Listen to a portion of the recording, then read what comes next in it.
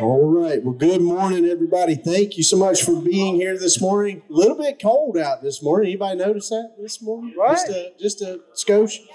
All right. Well, good to see everybody. Merry Christmas. Man, what a wonderful day last week. I hope that you enjoyed that. Such a great time. Thank you so much for our many friends that have helped pull that day off and that have come out today as well. And so, big breakfast. Hopefully that warmed you up this morning. Looks like we've got plenty for you to take this morning. I know many of our friends at the warming station. I want you to continue to remember that. This cold weather, please keep that in mind. It's such a blessing that they do that.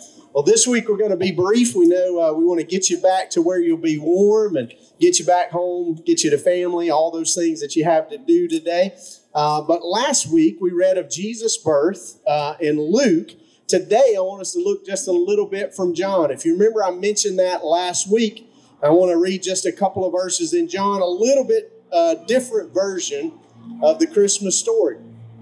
If you didn't know, that's what today was about. It is about the birth of our Savior. Anybody heard that before? Probably old news, but still good news, right?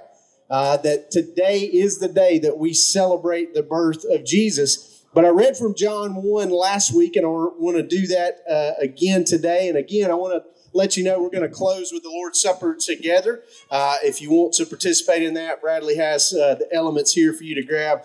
So love for you to participate in that. But John 1, a little different. In the beginning was the Word, and the Word was with God, and the Word was God. I want to remind you this morning that while we set aside, and I do not believe that December 25th is Jesus' actual birthday. We don't know that day, but nevertheless, it is the day that we set aside for that, right? But it wasn't his just popping on the scene. That was him entering into your story, my story, as our Savior, as our rescuer, right? But he had always been. It makes the story even that much more special that Jesus, it even says that everything that was created through him. He's always been. In the beginning was the Word, and the Word was with God, and the Word was God. So it's Jesus leaving heaven in all of its glory, leaving that to be born as a baby in a manger, all of the things that we've heard about on Christmas morning, right? But that story is really, again, I said it last week, your rescue story. A couple more verses from John. John 1, 9 through 10 says this: the true light, which give light to everyone, was coming into the world. He was in the world, and the world was made through him, yet the world did not know him. The very creator of the world, think about that he was born of a virgin, he came to the world, and yet the world did not know who he was. We know the rest of the story, right? We know that these people looking for a Messiah, and many may be the same with us, that we have Jesus painted in a certain picture that we want him to be or want him to act in a certain way. And if you're like me, very different, you find most of the time of how Jesus actually is than what we want him to be like, right? But nevertheless, Jesus, here he comes and he is the Savior of the world. John 1:14, and the Word, there's that word again, the same from John 1, became flesh and dwelt among us, and we have seen his glory as the only Son from the Father, full of grace and truth. Now I want to share this with you. I did this last week. I shared this, but I want you to hear it again. The whole reason that Jesus was born, and we have this beautiful picture of Jesus lying in a manger and the shepherds and the whole deal of the story, it was a suicide mission. Now, I know that doesn't sound really fun to think about on Christmas morning. It's supposed to be about cheer and joy and all this, but we understand that that was the reason for the birth, that you were the reason for the birth of Jesus, the one who had always been, yet he came to die in your place.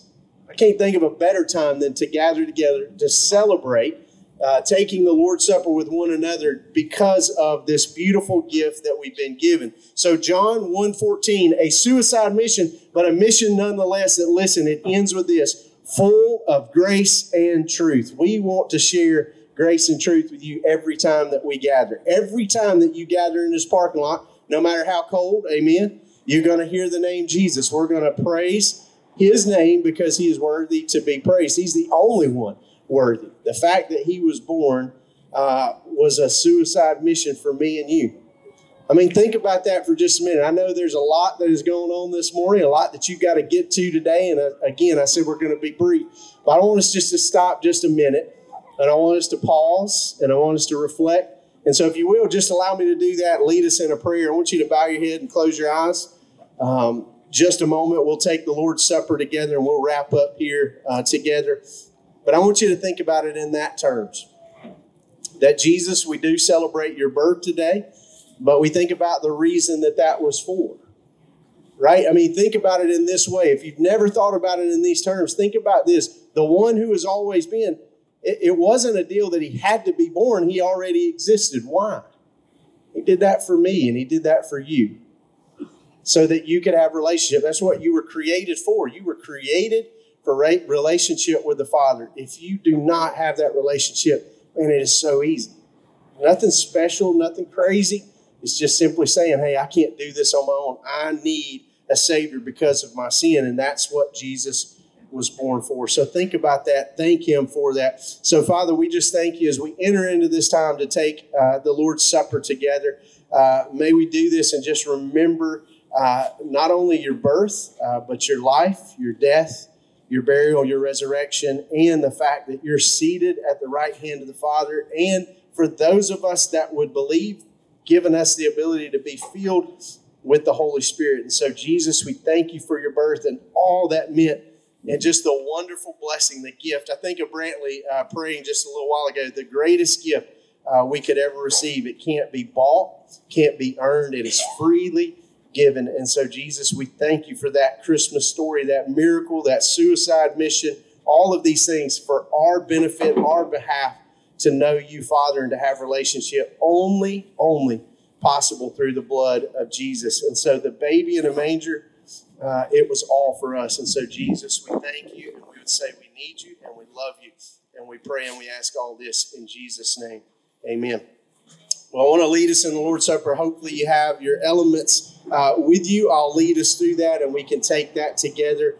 And again, just thank you so much for being here and celebrating together. I'll be reading from 1 Corinthians chapter 11, starting at verse 23.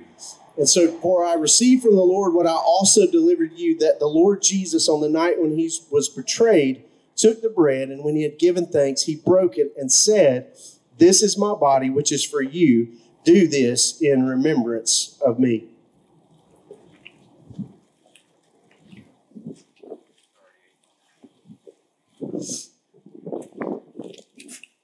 In the same way, he also took the cup after supper, saying, "This cup is the new covenant in my blood.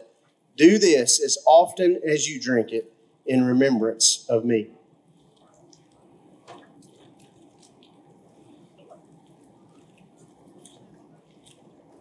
Anybody's grape juice a little cold this morning? That's the coldest Lord's Supper grape juice I've ever had. Here's what it says at the end. "For as often as you eat the bread and drink this cup, you proclaim the Lord's death until he comes." And so here's what I want you to know this morning is that, yes, we gather together to celebrate the birth of Jesus this morning, but we also in remembrance of his life and death. Anybody thankful for that gift of Jesus this morning? Amen. Let's pray together, and thank you so much for being here. We'll still have things for you here in just a minute. We'll be wrapping up, but thank you for being with us this morning. Let's pray. Father, we love you. We thank you so much again that we could gather and celebrate as a church family. Thank you for our brothers and sisters that weren't here this morning, but yet the blessing of being at a warming station or with family or wherever they may be. We pray your blessings over them. Thank you that we can gather. Thank you that we can celebrate with friends and family. And we just thank you for the birth of Jesus. Again, the one who has always been. There was no other need to pop on the scene except us. And so, Jesus, we thank you. Let us remember that today, that it's not just ending with a baby in a manger, but all that, Jesus, you accomplished. We celebrate, we remember, and we are thankful this morning for the greatest gift we could ever receive. Jesus, the gift of you. I pray that everyone here has received you as Lord and Savior. If not, what a wonderful day to do so. It would be a day to remember for the rest of their life. For those that have, let us just be a little extra thankful today of the precious gift of Jesus. We thank you. We pray and we ask this in your name. Amen.